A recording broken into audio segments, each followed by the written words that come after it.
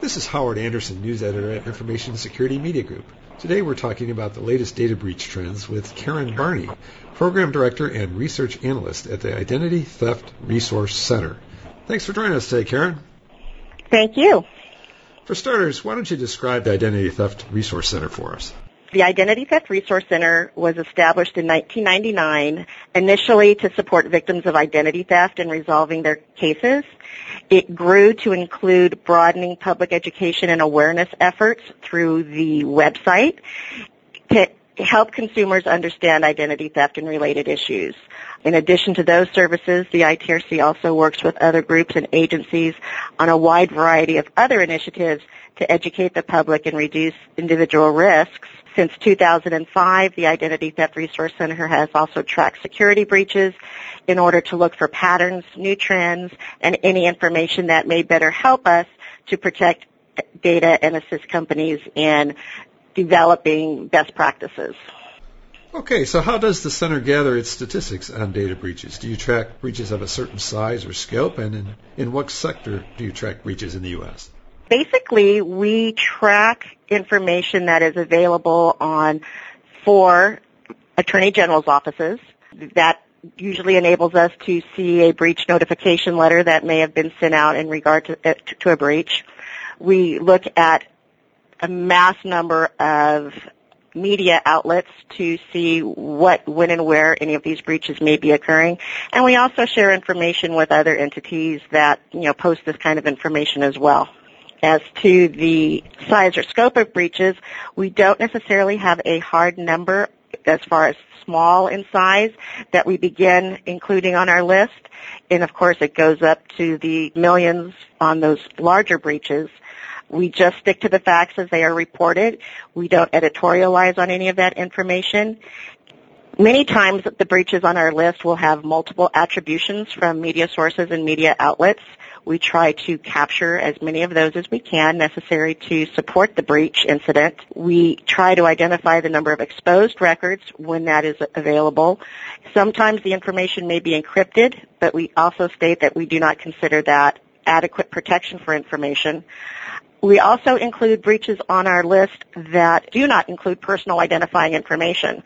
So a lot of breaches nowadays, which include passwords, usernames, and email addresses, we will include in our overall breach count, but we do not include the number of records even if it is known, since they do not trigger breach notification laws throughout the country. We focus primarily on those that include social security numbers, credit debit card numbers, financial account numbers, driver's licenses, those pieces of information that trigger breach notification in our total count. We do this on a weekly basis. We update it every day and post once a week. And we cover 5 industry sectors: business, education, government, military, health and medical, and the banking, credit, and financial sectors. You've issued a new report that shows there were 213 breaches in the first 6 months of this year in the U.S. in all of the sectors that you track. How does that number compare with the first half of last year? The number of breaches are down this year. We had 213 for the first half, which is a 9% decrease from the 231 that were reported in the first half of 2011. Whether or not this represents an actual decrease in the number of breach incidents or just a decrease in reporting is impossible to determine. Now, your report states that a majority of organizations experiencing breaches are sharing very little information about the incidents. Please explain that finding, and what's the reason for that lack of transparency, do you think? Good question, and one I wish I had a better answer for. The ITRC does attempt to identify the cause of a breach based on the information that is made public, which is available. The ITRC has tracked 5 possible causes since 2005. Data on the move, accidental exposure, insider theft, subcontractors, and hacking. In 2012, we added employee error and negligence, since this is recognized industry-wide as a potential area of threat for businesses. And so far this year, 63.4% of the breaches, the breach notification material has not identified attributes that the Identity Theft Resource Center could capture as to the cause of the data breach incident. I don't doubt that the potential loss of customers, reputation, and brand image come into play when deciding whether or not a business is going to be transparent in the case of a data breach incident. Several studies, as you well know, have shown interesting findings regarding consumer reactions to companies which have experienced a data breach incident, and unfortunately not the least of which is leaving that company. One recent Ponemon survey did indicate that more customers are remaining loyal after a breach, which should encourage businesses to overcome any trepidation that they might have in reporting a breach. It is of interest to the ITRC that many data breach incidents which expose the non-sensitive personal information, such as passwords and PIN numbers, are reported in the media, even though current breach notification laws do not mandate that they do so. So businesses should recognize the potential for harm posed by this type of information, especially in light of one current survey that reflected 92% of the respondents indicated that lost or stolen passwords or PIN numbers was their number one cause for worry. So the ITRC definitely calls for greater transparency in order to enable consumers to take whatever proactive steps are necessary to protect themselves. All right, let's go over some of the other key findings from the report for the first half of this year.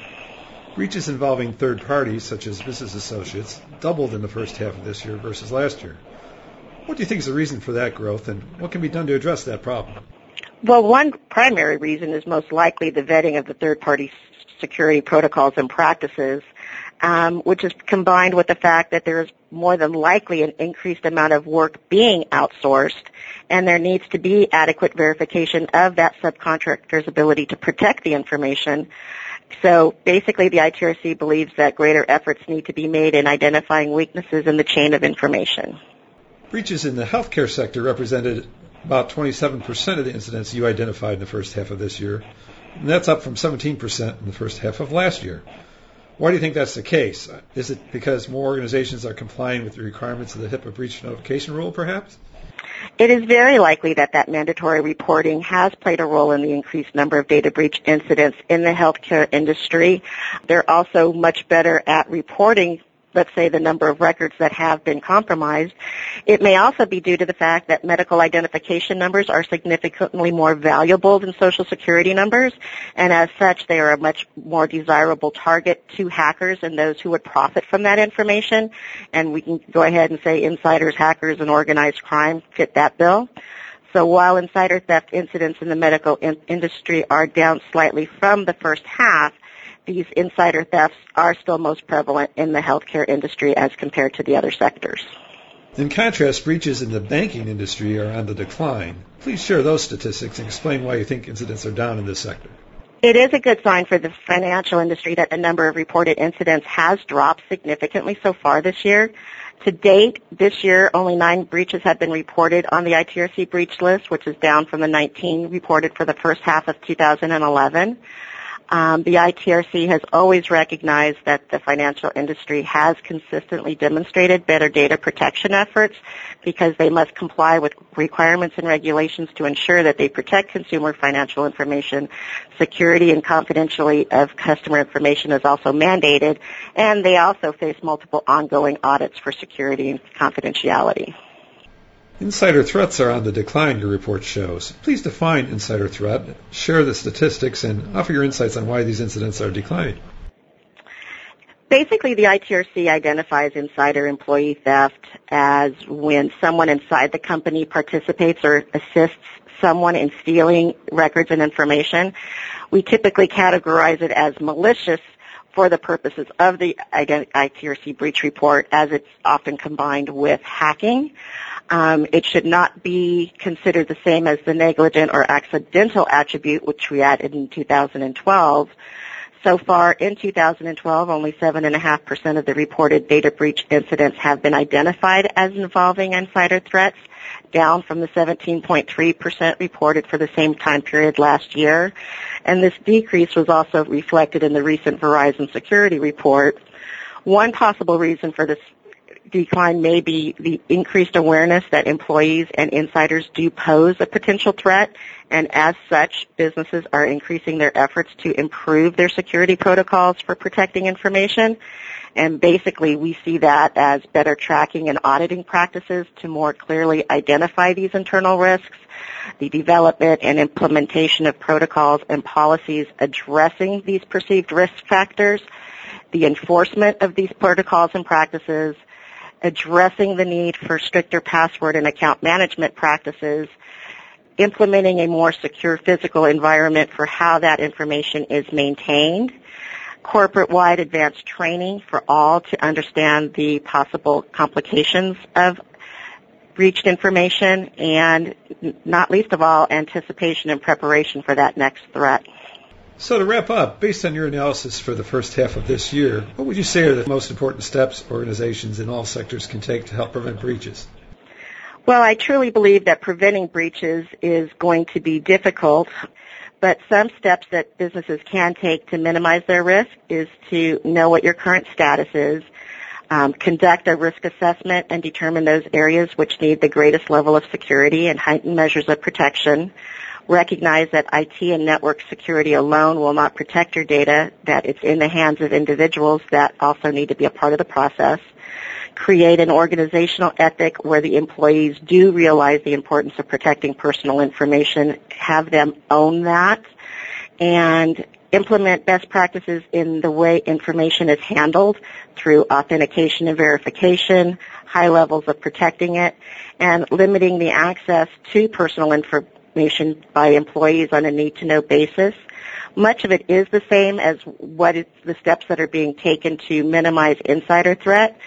But on the outside, it's proper disposal of sensitive documents, physical security measures, how information is stored, and the disposal of that information once the business or entity is done using it. Well, thanks very much. We've been talking today with Karen Barney of the Identity Theft Resource Center. This is Howard Anderson. Thanks so very much for listening.